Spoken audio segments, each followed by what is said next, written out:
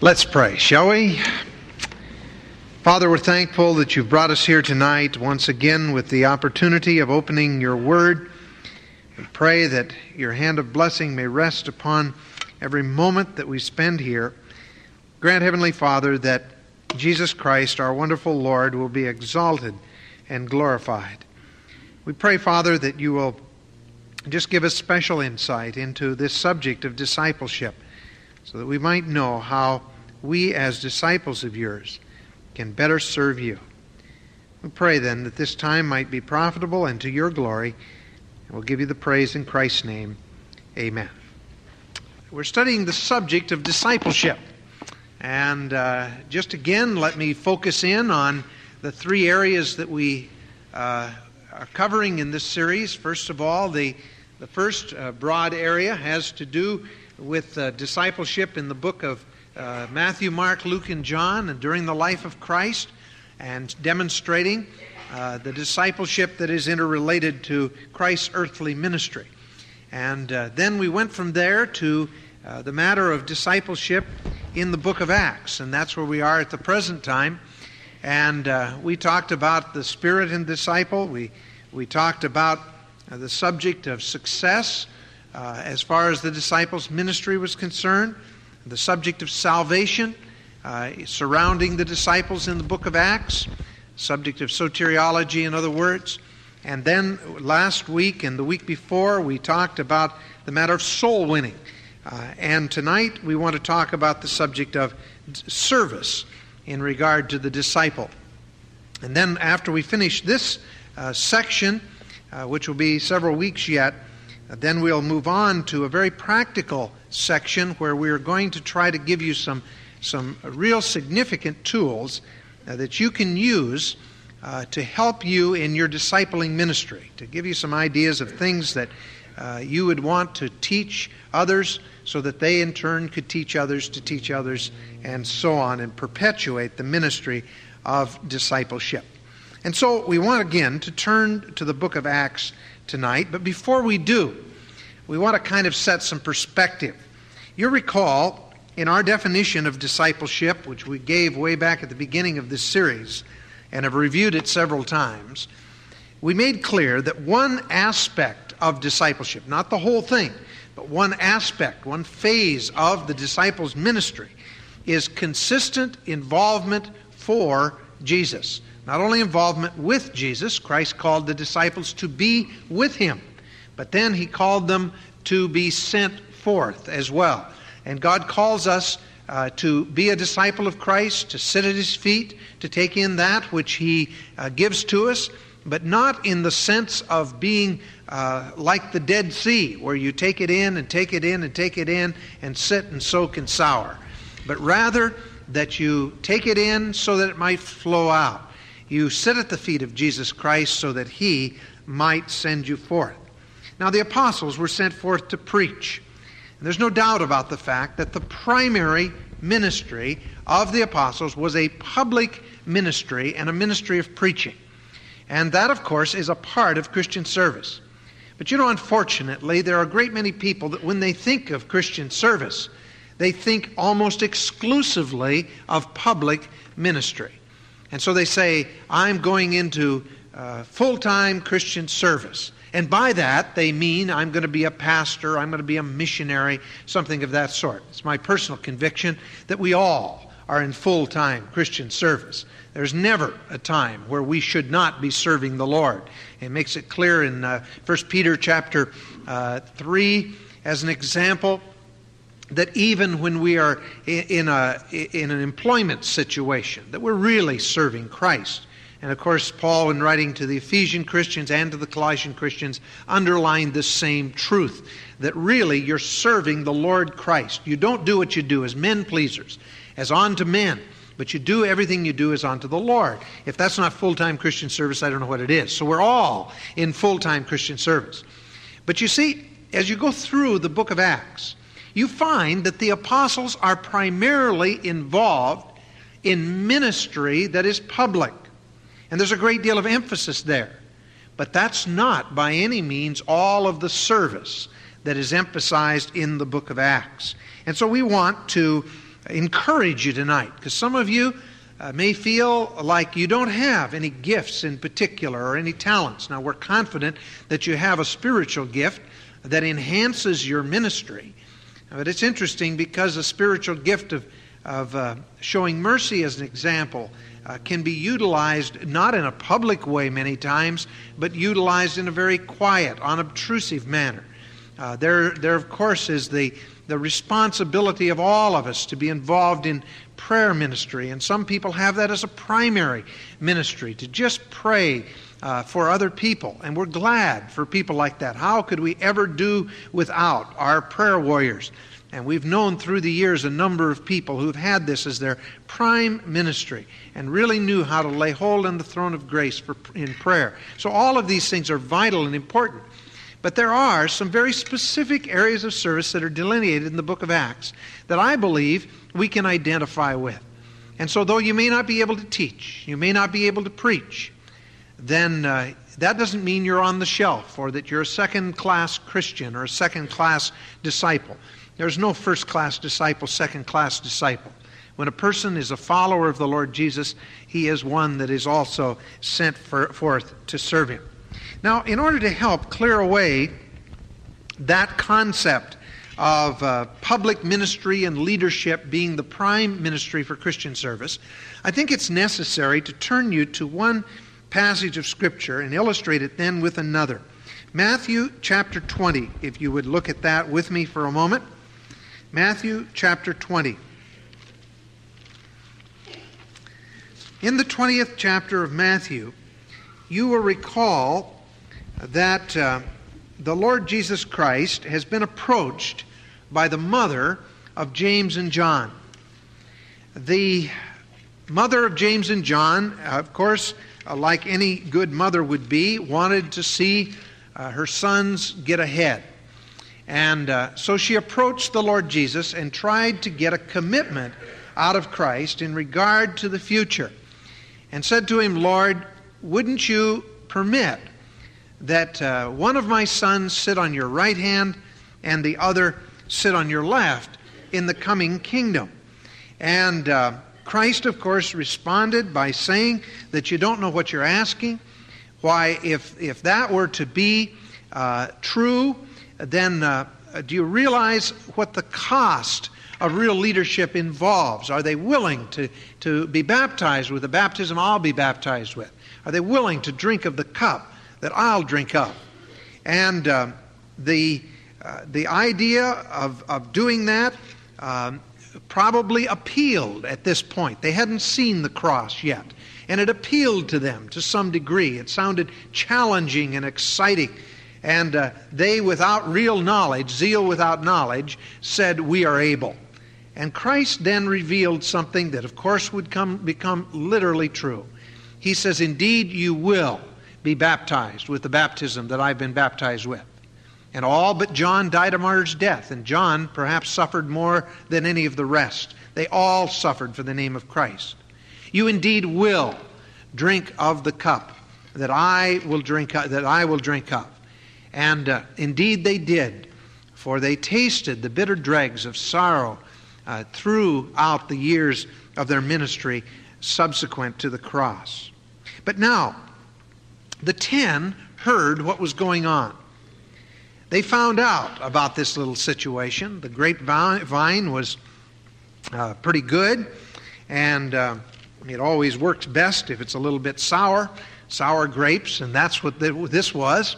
And they began to gripe. What business do they have to ask for a place of special prominence? We're as good as they are. Now, if you analyze that, you realize that this really illustrates much that we have in Christian circles today. There is unfortunately a lot of feeling and jealousies. Why did they choose him for leadership? Why not me? Why did they allow him to teach that Sunday school class? I had hoped to teach it. Why did they put me with junior boys and someone else gets to teach the adults? Why don't they ever ask me to do this or that or the other thing? Why is it that all the good jobs are given to this person or that person, the other person, and I get all the dirty jobs? Why is it? And you see, this is a prevailing attitude, maybe not always spoken, but unfortunately many times found in Christian service. We find that this can happen. I know that the Campbells can attest to this. They're involved in ministry there in France with all kinds of teachers. And they have people of high spiritual caliber. And yet, so many times a person can be disappointed on the mission field in a situation where they're given something less to do. And the old nature just rises up, and they want to fight against the thing. And then they're mature enough that they kind of handle it, but it's a struggle. And there are these jealousies that arrive, and all of this comes because of a misconception of the concept of leadership. I'm convinced that our whole society is geared to teach us and to brainwash us into thinking that the method of the mother of James and John is the correct method. That's manipulation. Manipulate. Do everything you can to move your way up the ladder. And you'll read books that even now are on the book tables, and even sometimes in Christian settings, how to manipulate your husband. How to psych your boss out.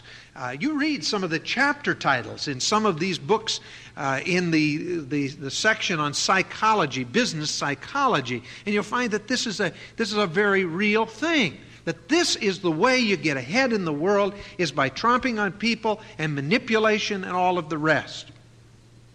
And Christ immediately rallies to this. And he makes clear that indeed, that is the pagan model of leadership. Notice what it says, if you look now at Matthew chapter 20. He says in verse 25, he called them unto him and said, Ye know that the princes of the Gentiles exercise dominion over them, and they that are great exercise authority over them. They struggle to the top, and when they get there, they make sure they stay there. They play king of the hill. And believe me, it's fighting tooth and nail to become the king of the hill. Once you become, it's fighting tooth and nail to keep it. But nevertheless, that's exactly the way the world plays the game. It's tragic when that's placed into a Christian setting. The next verse says, But it shall not be so among you. Now take that to heart. It shall not be so among you. In God's economy, the biblical model of leadership is totally different. It is not the dictator. It is not the ruler, the dominant lord. Rather, whosoever will be great among you, let him be your minister, or as Williams puts it, let him be everybody's slave. You serve. And whosoever will be chief among you, let him be your servant. Even as the Son of Man came not to be ministered unto, but to minister, and to give his life a ransom for many. Now, Jesus Christ, of course, illustrated this in the 13th chapter of John, and we studied that a bit when we were studying the subject of discipleship. Let me just refresh your memory. The Oriental custom, and this, of course, was the Orient in the sense of the Near East, was to have the lowliest person of a party wash the feet of those that arrived for a dinner. That was a very common thing. And the Lord Jesus Christ did not assume that place of servanthood immediately. I think the tact behind that was simply because he allowed everyone an opportunity to choose the servant's place. Recall that the Lord Jesus Christ had already taught not only this lesson, but a half a dozen other lessons in the Gospels concerning the servant concept, the servant leader concept. And so therefore, the disciples had already had their lesson in the classroom. They now were in the laboratory. And if you've ever taken any of those science courses where you have both classroom and lab, you find out how little you learned in the classroom when you get into the lab and blow it up. And that's exactly what they did. They failed the course because they couldn't pass the lab test. They went into that laboratory in the upper room, and the Lord gave them all an opportunity to wash the feet. Whenever there was a servant present, he, of course, would assume that role. But this was a private party, so therefore the most lowly of the bunch would take the towel. Christ rises, he takes the towel, and he washes the disciples' feet. And then he tells us that you're to do the same thing. Now, mind you, that doesn't mean we are to wash one another's feet. The only reason Christ washed their feet was because that they needed it. They wore sandals, the roads were dusty, and it was considered inappropriate and unclean to eat without your feet being washed. And that stubborn bunch of men were there, just waiting for everyone else to be lowly, until finally Christ set the example of what we ought to be one to another. There are some churches that today practice foot washing. I had a friend that was a pastor in Spokane of a friend's church where they practice foot washing, and he told me, he says, it's just despicable. He says, our people perfume their feet, they wash them, and everybody gets them all clean and perfumes them beforehand. He said the whole purpose of foot washing was because people, it was a gesture of kindness, but he said the thing that happened was people would not wash dirty feet. They would just wash the clean feet. They didn't want to wash the dirty feet. And I think that's fairly typical of human nature. And that's, of course, the thing that the disciples struggled with. But Christ set an example that if you want to rise in God's economy to a place of leadership, you begin by the lowly task, even the washing of the feet, or the least desirable thing that might be done. You see, Christian service involves serving the Master, not the multitudes. We have a tendency to want to go public with our gifts and with our abilities. We somehow want to be accepted of men. And certainly if you're a great orator, you may be able to be accepted of men on the basis of your ability to speak. But God says, in my economy, I don't rank that high as far as the area of leadership is concerned. Go through the qualities, some 34 of them, of elders, the qualifications for elders that we find in the New Testament in passages such as 1 Peter chapter 5 and 1 Timothy chapter 3 and Titus chapter 1 and other places.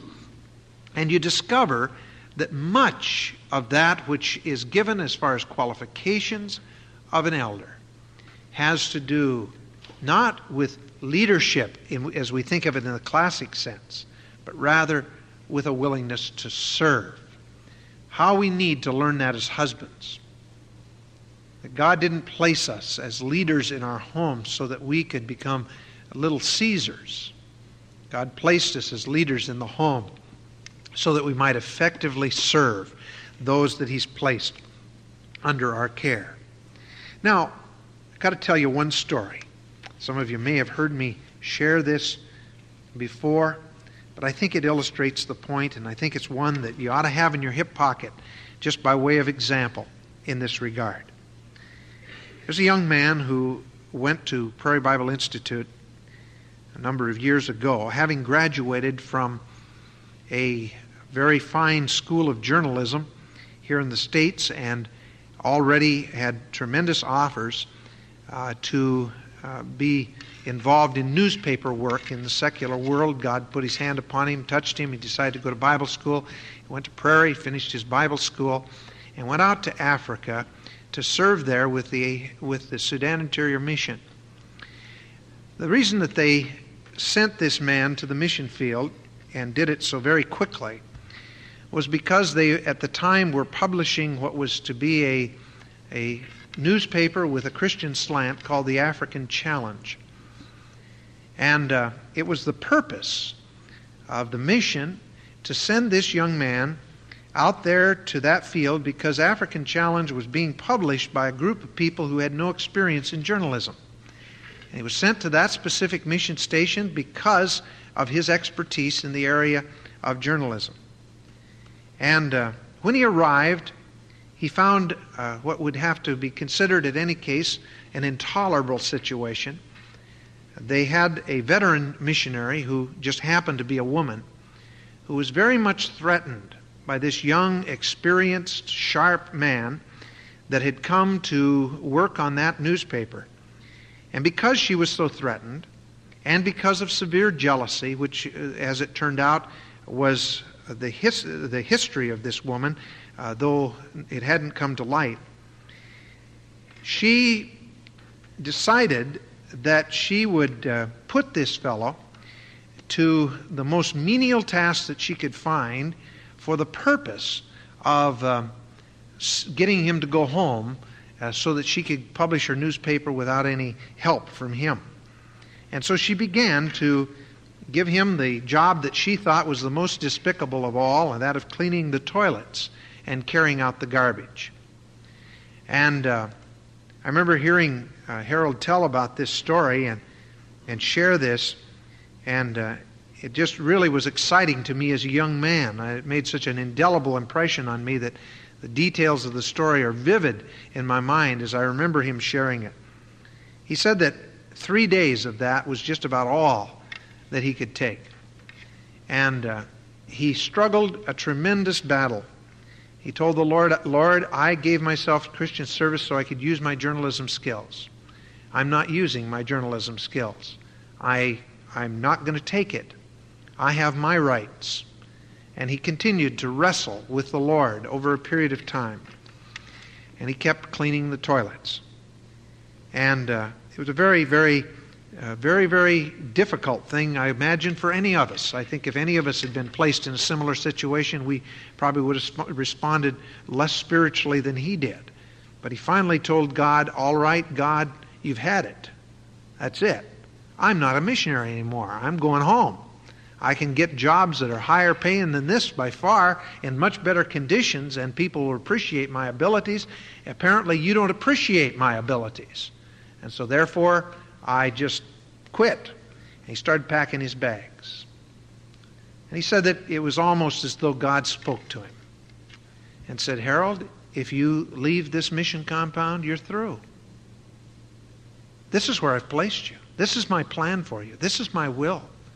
You say no to this. What is there? Do you think you can serve me by going your own willful way?" And finally, after struggling with that for some time, he said, "All right, Lord, I'll clean the toilets, and I'll do it joyfully as unto you." Well, to make a long story short, when he came to that place of total surrender and came to the end of himself and was willing to happily and gladly clean the toilets, God brought the director of the Sudan Interior Mission to that mission station. They had looked at the last issue of the African Challenge and wondered why there wasn't any change. Wondered why, with all the skills that this young man had, why he hadn't been able to clean things up. See, God was already at work. He didn't have any worry about it at all. And the end result was that they found him. As they came on the mission station, began to try to find out where his office was, they found out where it was. And they found him cleaning the toilets. And they said, "What's going on?" He says, "Oh, I've got no problem. I'm happy to do this as unto the Lord." And they said, "Yeah, but that's not what we had in mind."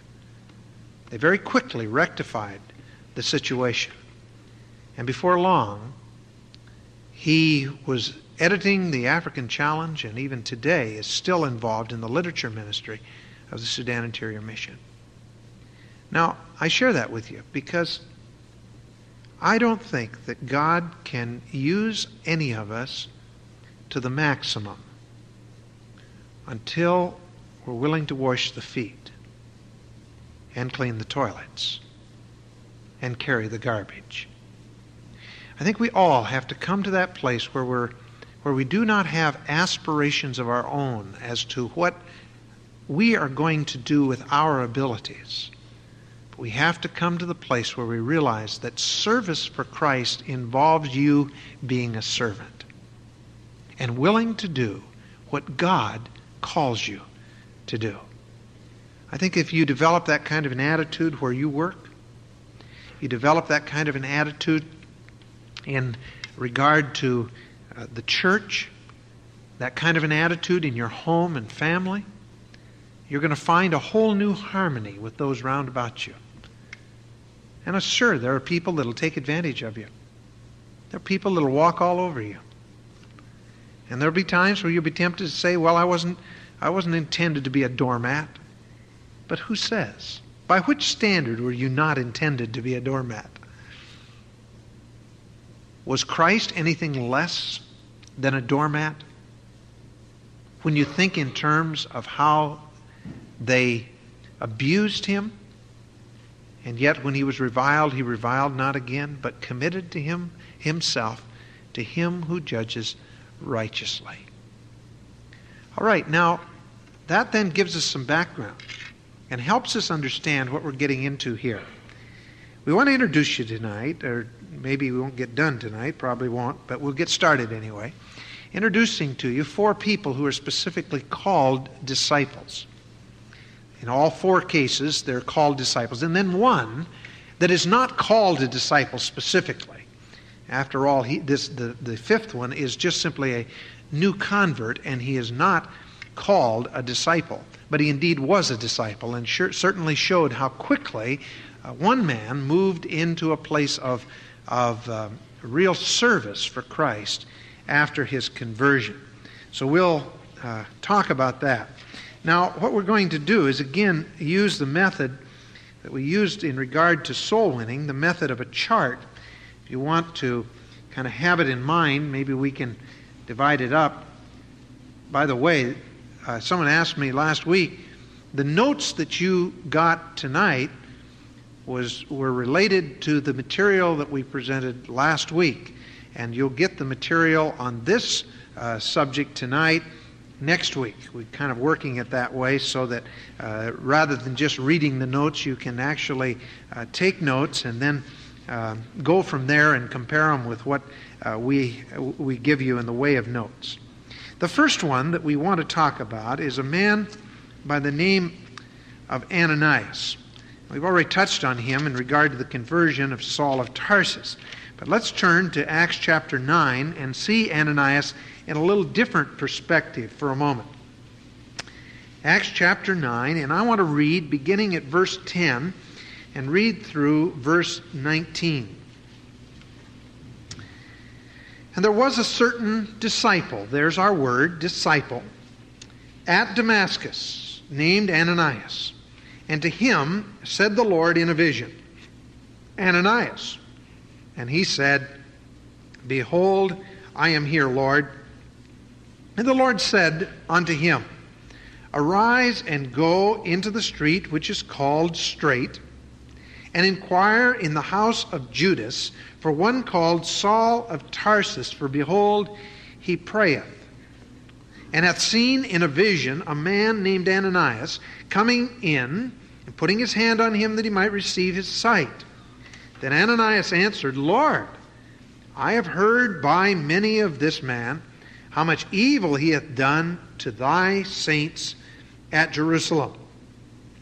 And here he hath authority from the chief priests to bind all that call on thy name.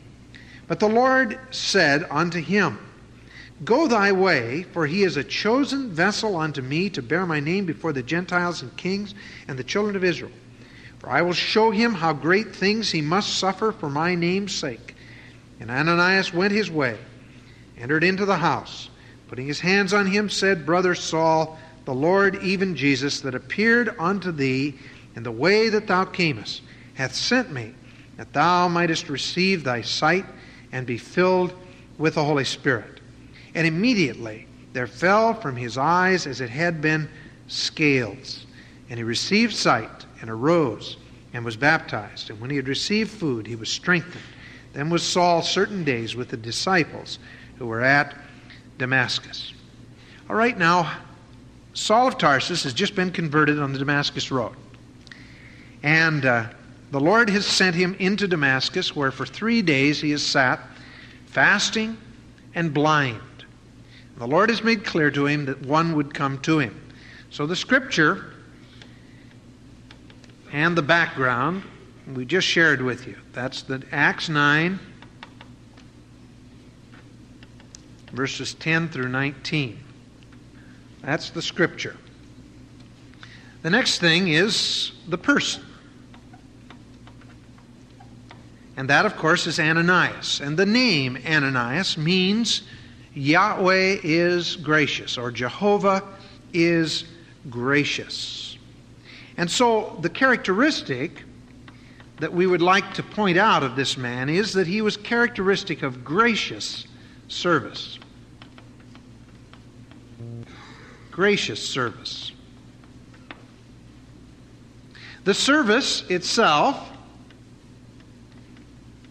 was to care for Saul. It involved a number of things. I think in terms of, let's just turn to it. Romans 15 for a moment. Romans 15. Good passage to have marked in your Bible and on the flyleaf of your memory. Verses 1 through 3. We then that are strong ought to bear the infirmities of the impotent, the lame, the impotent, and not to please ourselves. In other words, a part of the Christian life is reaching out to those that are in a time of special need in a very gracious way. And that involves self-denial. It goes on, let every one of us please his neighbor for his good to edification. The goal of this kind of selfless service was the building up of the other person. Example, for even Christ pleased not himself, but as it is written, the reproaches of them that reproached thee fell on me. Christ is a demonstration of that kind of selfless sacrifice, a kind of attitude that we should have one for another, where we please others for their good rather than merely pleasing ourselves for our good. All right? And then there's other detail, we'll call this. Other detail. You notice 4 things about Ananias. First of all, he was available. We see that in chapter 9, verse 10, where it says that the Lord said, Ananias. Just called his name, Ananias. And the Greek here is very, very strong in answer. He didn't say, as we would say with the use of a verb, behold, I am here, Lord. That's the way you have to translate it in English. You'll notice the words am here are italicized because there's no verb here. And it's given to us this way for the purpose of emphasis. What he said was, the Lord said Ananias, and he said, behold, I, Lord. And in the Greek, that would be a strongly emphasized sentence. And it's his way of reporting for duty. It's more or less like in the military where it's the yes sir, that kind of a thing. It's not merely a matter of a man saying, yeah, Lord, I'm here, just a minute, I'm busy. But rather, yes, sir, and responding immediately to a commanding officer. That's the concept that we have in this passage. He was available, and he was ready to respond to the Lord. But then the second thing that we see about him was that he became very quickly reluctant.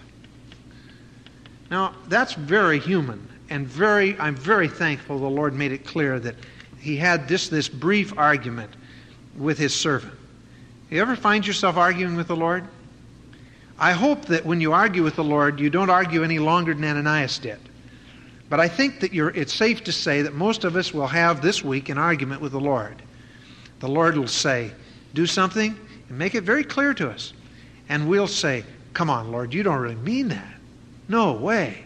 No, Lord, there's other things. There's a little poem, I wish I would have dug it out, that says, I'll go where you want me to go, dear Lord. Real service is what I desire. I'll say what you want me to say, dear Lord. Just don't ask me to sing in the choir. And then it goes on from there, and that's our attitude. And we heard it again yesterday, or Tuesday, it was yesterday, with Pat Robertson in the ordination council. Pat told the Lord at one time when the Lord was pressing him into Christian service, said, Lord, I'll go anywhere except California. And the reason he wanted to come to California, he told us, was because he was afraid of earthquakes. And that was serious. He really was. He thought we had nothing but earthquakes out here. And, where is he? He's in California. Isn't that interesting? And I remember up at Prairie, every Tuesday night we'd have a testimony meeting. And the first 3 weeks of school, on those Tuesday night testimony meetings, about 90% of the testimonies said the same thing. Kids standing up there saying, I told the Lord I'd do anything He wanted me to, go anywhere He wanted me to, except Prairie. And here I am. And then the next one would say, I told the Lord I'd do anything except go to Prairie. Here I am. And it got a little boring after a while, because once you've heard it, you've heard it. But it happened to so many people. And you see, so often, the very thing that we say we don't want to do is the thing that God will call us to. And we become reluctant. Now, Ananias was very quick to report for duty until he found out what the duty was. And the interesting thing is that the Lord asks us for our consent and then tells us what the ramifications of what we've said really are. He doesn't give us His will as an option. He doesn't say, okay, now I've got 5 options here, and any one of them is fine. Which one do you want? He doesn't do that. He has a specific plan for our life, and it is a perfect plan. It's good, acceptable, and perfect. If He's got 5 of them, then 4 of them aren't perfect. They've got to lack something. God's got to have a best. And so therefore, anything less than that is selling out. And yet, we find ourselves so often reluctant. And what it amounts to is that we really wonder sometimes if God understands. We really wonder sometimes if God really knows everything. Because otherwise we wouldn't argue, right? If we really believed He knew the end from the beginning, if we believed that in a practical way, would we ever argue? The Lord says, look, here is this man Saul. And this man, I want you to go to him. I want you to minister to him. And we've got a gracious man on our hands here. His name means gracious.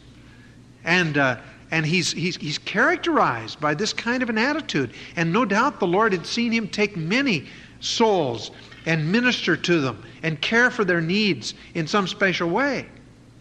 But this was a different breed of cat. This was Saul of Tarsus, the Christian murderer.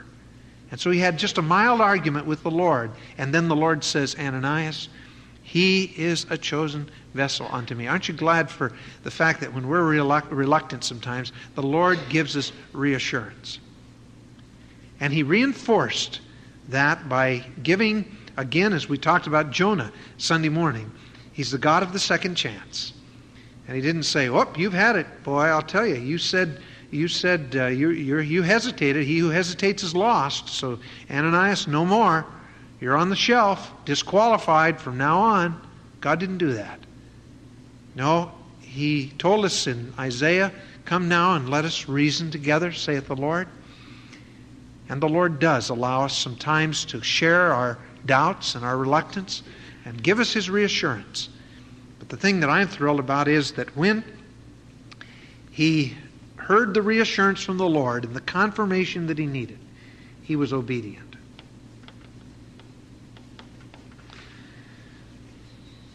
He went all the way. He did it just exactly as God had commanded, and found the conditions exactly as God said, and found Saul of Tarsus, who would become the Apostle Paul, in exactly the condition that God had said. You see, God's way is perfect. He doesn't make mistakes. He doesn't goof.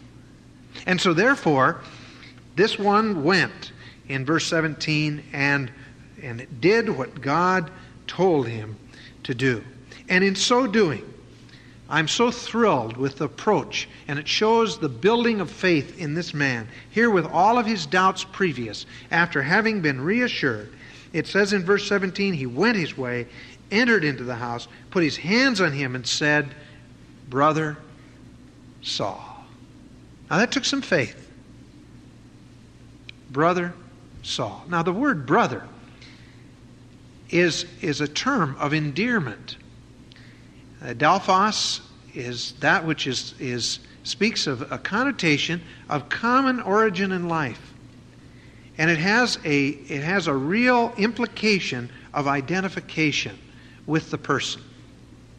And so therefore, when he said brother Saul, he just put Paul right beside him as an equal. And he didn't look down on him. He just simply shared in this way. So the fourth thing is he was gracious. This is a gracious service by the Lord's servant Ananias. Now, we can learn a lesson from this. In fact, there's a lot of lessons we can learn. But you see, Ananias is never spoken of again in Scripture. We don't know a thing about him other than this incident. We don't know what happened to Ananias. We don't know if he was one of the early martyrs. We don't know if he became a flaming evangel for God. We don't know whether he ever preached a sermon. Because you see, in God's economy, the important thing was not the magnitude and scope of what he did in the earthly sense, in the worldly sense, or how much service was involved. The important thing was that when God called, he said, "Yes, sir," and he was obedient. And he reached out to the one who would become the flaming evangel to the Gentiles, the Apostle Paul himself. I reckon on the fact that when rewards are handed out in heaven, Ananias, if there's any thought or any idea of rewards according to that which is accomplished by your ministry, Ananias is going to have as many stars in his crown as the Apostle Paul. Because had it not been for Ananias and one other person, a man by the name of Barnabas, who later on had a personal ministry to Paul, if it had not been for those two, but in this juncture, this very crucial time, Ananias was the key. If it had not been for his ministry, we don't know what might have happened. We don't have to know, because Ananias was faithful. And we need to be just as faithful. What if God placed you on this earth for your 70 years for only one task? Would you be willing, at the moment God called, to do exactly that? We had the privilege of playing a little football in our thinner days. And playing in the backfield was always an interesting position because there was a certain amount of prestige. But the interesting thing is that the guy in the backfield, more times than you realize, is called upon to block for somebody else. Now, you may be a better ball handler and maybe a better ball carrier than the guy carrying the ball. But when he's carrying the ball, you're blocking. And when you're blocking, you're not getting the glory, because nobody, almost nobody, pays any attention to the guys that do the blocking. If I asked you today, you know, the name of the defensive line for the Oakland Raiders, or the offensive line, I should say, of the Oakland Raiders, most of you couldn't name one. Probably some of you gals couldn't even name one of the backfield, but that's all right. But you see, we just don't concentrate on that. You know, watch the camera. The camera keys in primarily, although they're beginning now to a little more to focus in on their instant replays and so on the blockers. But primarily they key in on those that are carrying the ball. It's a rule of the game. Keep your eye on the ball. That's a crazy thing to do. You really ought to, once in a while, watch the linemen and see what they do. They do a lot of work in there. And they call that in the trenches. And believe me, it is. There's a lot of work down there.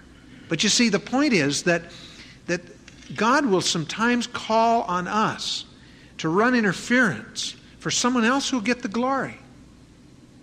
Are we willing to do that?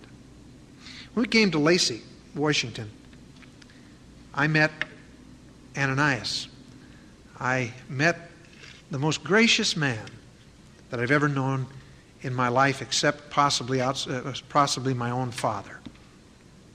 Some of you have heard me mention Mr. Porteous. If you are interested, sometime read the biography of John and Betty Stam. Mr. Porteous is mentioned in there because he and his wife were in China at the time that John and Betty Stam were martyred, and he was over 40 years a missionary in the land of China when the communists in the middle 30s came down in rebellion against the Chiang Kai-shek forces. They took a lot of missionaries. They killed John and Betty Stam. They captured Mr. Porteous and his wife, and he went through 100 days at the hands of the communists. He was a man about 6'5" or 6", and weighed less than 75 pounds when he was released. And Mr. Porteous, after all those years in China, had come to this little town and found a little American Sunday School Union Sunday school that was very much struggling. And he started ministering in that church and ministered there for 14 years. And during that period of time, it was just people came and people went because there really wasn't much of a church program per se, but nevertheless, he touched a lot of lives for Jesus Christ. And I'll never forget the first time I met Mr. Porteous. He told me, he says, "Pastor Steele, if you come here, there's one thing that you'll learn about me, and that is that I play one instrument very well." He said, "The instrument is second fiddle." He says, "I'm just a crack filler around here." And he says, "I'm willing to do anything you wish me to do. I don't want to get in your way. I just want to serve." Boy, man alive. He was only one of 5 men in that church when we came there. But I thought, with one like that, who can lose? I found out later that when they needed a basement in the little church, and they did have one when we were there, that Mr. Porteous actually dug that by hand himself. And at that time he would have been a man of 60 years old. Dug the basement by hand so that they wouldn't have to hire getting it done, so that they could have additional Sunday school classes. When we when we moved our building from Fort Lewis, Washington, down to our site, we put a full basement in the bottom, and Mr. Porteous came along and he found out what the dirtiest job was that nobody else wanted, which was tarring the tile that had been put up. He could tell. It didn't take long to tell that was a job everybody else was reluctant to do. And he did it all. Around a building 37 feet wide and 80 feet long, he did all of the tarring. The outside of that building, at that time, you see, he was almost 80 years old. Well, the Lord finally decided that he'd take him home. He was over 90. He was about 90 when we left, and then continued to go on. And my only regret is that we never had a chance to have Mr. Porteous come down and minister to you people before he went to be with the Lord. I wanted to take him to San Francisco to Chinatown because I was told that he can still speak Chinese better than a native. And he would have had a ball with all those Chinese running around up there in San Francisco. But I just share that with you because, can you imagine, here is a man who's written up in biographies, who is a man of real honor in China previous to the communist takeover, a man that was a leader in every sense of the word. And yet, he's willing to tar the walls and willing to dig the basement and willing just to be a crack filler. Guess what? He never got in my way. And he was my greatest supporter in the ministry. And I believe with all my heart that we need, in this day and age, to have that kind of a gracious spirit. Can you imagine what would happen in this community if we had that kind of an attitude, one toward another? I mean, if all of us got on the bandwagon of wanting to serve, wanting to care for others, with no self-interest, with no goal of glory, just simply wanting to meet the needs of those round about us. It's that kind of a servant attitude that God can use. A willing and obedient servant. Who knows how many Apostle Pauls will be produced from our willingness to go and minister to them. All right, now the second illustration is also in the 9th chapter of the book of Acts. This time it's in Acts chapter 9, verses 36 through 43. I'm sure you're very familiar with this story of service. It's in the city of Joppa. Dorcas has died, and she's greatly mourned. Peter's about 10 miles away at Lydda. If you're interested in this little sidelight, Lydda is today Lud, and Lud is where the airport outside of Tel Aviv is found. And so, therefore, it's very, very close to the Mediterranean, right there nearby, and only 10 miles from Joppa. And the disciples sent for Peter, and the widows were weeping and showing the clothes that she had made when Peter came. And this is the background of this little story. Now, look at verse 36, if you will, and let's just read it. And now there was at Joppa a certain disciple named Tabitha, which by interpretation is called Dorcas. This woman was full of good works and alms deeds, which she did. It came to pass in those days that she was sick, died, whom when they had washed, they laid in an upper chamber. And forasmuch as Lydda was near to Joppa, and the disciples had heard that Peter was there, they sent unto him 2 men, desiring him that he would not delay to come to them. Then Peter arose, went with them. When he was come, they brought him into the upper chamber, and all the widows stood by him, weeping and showing the coats and the garments which Dorcas made, while she was with them. But Peter put them all forth, kneeled down and prayed, and turned to the body and said, Tabitha, arise. And she opened her eyes, and when she saw Peter, she sat up. And he gave her his hand, and lifted her up. And when he had called the saints and the widows, presented her alive. And it was known throughout all Joppa, and many believed in the Lord. It came to pass that he tarried many days in Joppa with one Simon the tanner. Now, the person involved here, of course, is Tabitha, or Dorcas. Dorcas means doe or gazelle. And if you're familiar with the connotation of various animals in the ancient world, the doe or the gazelle was a symbol of gentleness. And so therefore we've dubbed the characteristic that was true of this woman being gentle service. Gentle service. Her service, well, first of all, it says there were good works. And that good work is defined as being the use of needle and thread. She sewed garments for widows. And then also it says alms. Alms deeds, actually.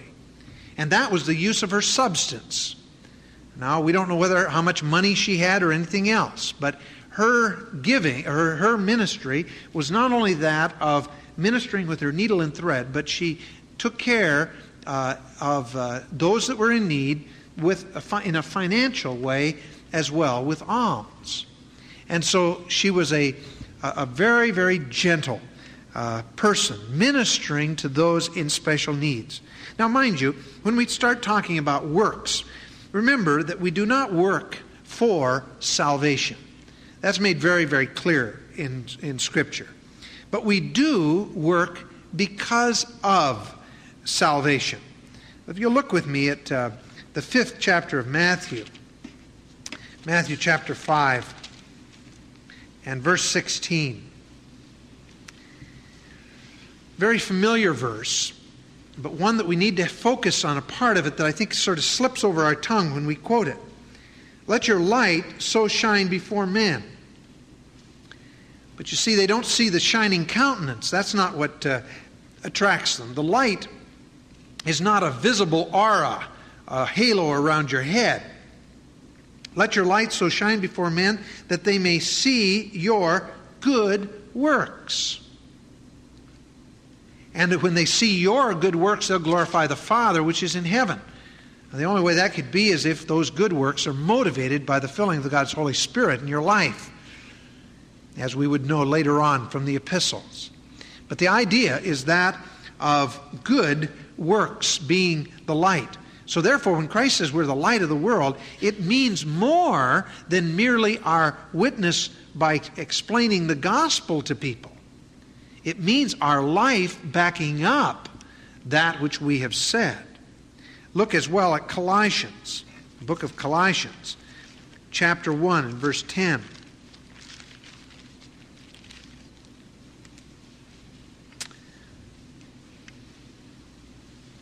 That ye might walk worthy of the Lord, unto all pleasing. Now mind you, walk worthy of the Lord.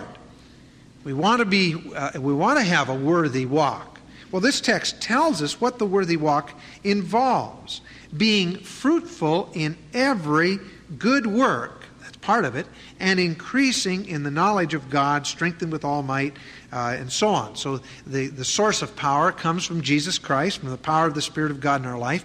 But the areas that are vital here, first of all, fruitful in every good work, and then increasing in the knowledge of God. And then, of course, giving thanks and so on.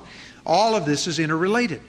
But you see, once again, good works are involved. There's nothing wrong with good works. It's not a nasty word. You might be interested to know that one of my favorite verses in the matter of salvation by grace is found in the book of Titus, chapter 3, verse 5, where it says, not by works of righteousness, which we have done, but according to His mercy has He saved us, by the washing of regeneration and the renewing of the Holy Spirit. Now that, along with Galatians 2, 8, and 9, is a classic verse on the matter of good works not being able to save us. But the fascinating thing is that in the book of Titus, there is, with that verse saying works can never save you, there is more about good works, percentage-wise, than any book in Scripture. Because in the book of Titus, we're told that we are to have a pattern of good works, that we're to be zealous of good works, that we're to be ready to do good works, and that we're to maintain good works. And there are a couple of other passages as well that relate to the concept of good works as well. So on one hand, he says you can't be saved by good works, but if you say that Titus is against good works, you're wrong. He's against good works for salvation and against good works to try to please God by good works, but he is all for the Spirit of God producing through the life of a believer God's good work. And that's, of course, what we have in Ephesians chapter 2, where it says, by grace are you saved through faith, and that not of yourselves, it is the gift of God, not of works, lest any man should boast. But then what does it say? But we are His workmanship, His poimaia. We are His masterpiece, His work of artisan. He is the artisan. We are His work. We are His masterpiece, created in Christ Jesus unto good works, which God hath before ordained that we should walk in them. And you see, you go through Scripture and you discover that the major concept of good works in regard to the Christian life has to do with the care of Christians. And caring for unbelievers in some cases, but primarily the matter of reaching out to Christians that have needs. That is the way that God says we magnify His name, we glorify His name, we let our light so shine by simply reaching out to those that have need. Now, we'd like to think of good works as going to church all this time, winning all kinds of souls, having all kinds of activity, and working up a storm for God, that this somehow is going to impress God. But you know, when John wrote his epistle, he says, if you see your brother in need, and you shut up your bowels of compassion, how can you claim that the love of God dwells in you? And if you check out the context there in 1 John, you discover that he is giving high priority for the Christian in regard to the concept of love. But he doesn't leave it there. It's not theoretical love. It is a very practical love that reaches out to those in need. We need to have a heart that is tender toward those in need. You realize that in the book of James, the end of chapter 1, it says that pure religion and undefiled involves two things. Number one, visiting the widows and the orphans. Now, mind you, to visit the widows and the orphans can involve, in a minor sense, to go and see them. It can involve that. But that is not the major meaning of the word there. You know what it means? It means care for. Meet the needs of widows and orphans. And keep yourself unspotted from the world. God says that's pure religion. You want a sum up of what pure religion and undefiled is? He says here it is. That you care for widows and orphans. That is, those in need. You see, it's not only widows and orphans. It implies by its very... The widows and orphans was almost a classic statement to speak of those that had need. Because they were the most destitute in the ancient world. And by application, there's no reason we can't stretch that to include people that have husbands that don't care for them. And who have families that love the Lord, but... the man's unable to get a job and all of this kind of thing. But the idea was that there was a genuine reaching out to try to meet the needs of those people. And God says through James that is pure religion and undefiled, to visit, to care for those people. You realize that James goes on in another passage there, and he says that if you claim that you, well, excuse me, let me put it this way. He's talking about faith and works there. And he says, here you're faced with a situation where you have a chance to demonstrate your faith by your works. He says, if someone comes to you and is destitute and in need, and you say to them, the Lord bless you, buddy, I'll believe God for something great for you, and you fail to meet their need, then your faith is dead. When you've got the $10 in your pocket to meet their need and you don't do it, then all the faith in the world isn't going to help them. What God wants you to do at that moment is reach into the wallet and pull out the 10 spot and hand it to them and give it to them. If you ever read Hudson Taylor's Spiritual Secrets, you remember that he had a great struggle about that. Going through a terrible time in his life where he decided he was going to trust God entirely. And he was working for a man, and the man he was absent-minded, kept forgetting to pay him. And he'd made up his mind, no, if I'm going to trust the Lord, I'm not going to ask for what's coming to me. There's one for you. Instead of striking for higher wages, he says, I'll wait until God brings it to me. And he had a coin in his pocket. I don't remember what it was, but let's use English terms, and that way you'll understand it better anyway, because I guess we'll learn when we get to the British Isles. We'll learn a little bit about the currency in England. But anyway, he has this coin in his pocket, and he thought to himself, in this time he was invited to this house to see these people, and they were in desperate need. He thought to himself, well, I'm needy too. If I had 2 coins, in other words, let's say he had 50 cents. If I had 2 quarters instead of 50 cents, I'd give them one of the quarters. And the Lord kept reminding him, you don't though. All you've got's the 50 cents. And finally, after a great struggle in his soul, he handed the whole thing to them so that their need could be met. And God taught him a great lesson through that. Even though it was hand to mouth, it was God's hand to his mouth, and God provided for all of his needs. And it was some time later that his boss, without a reminder, suddenly realized he hadn't paid him. And he learned how to trust God. And as a result of that lesson, he learned how to trust God for things on the mission field that were unbelievable. Exercise faith rather than dunning people for what was needed.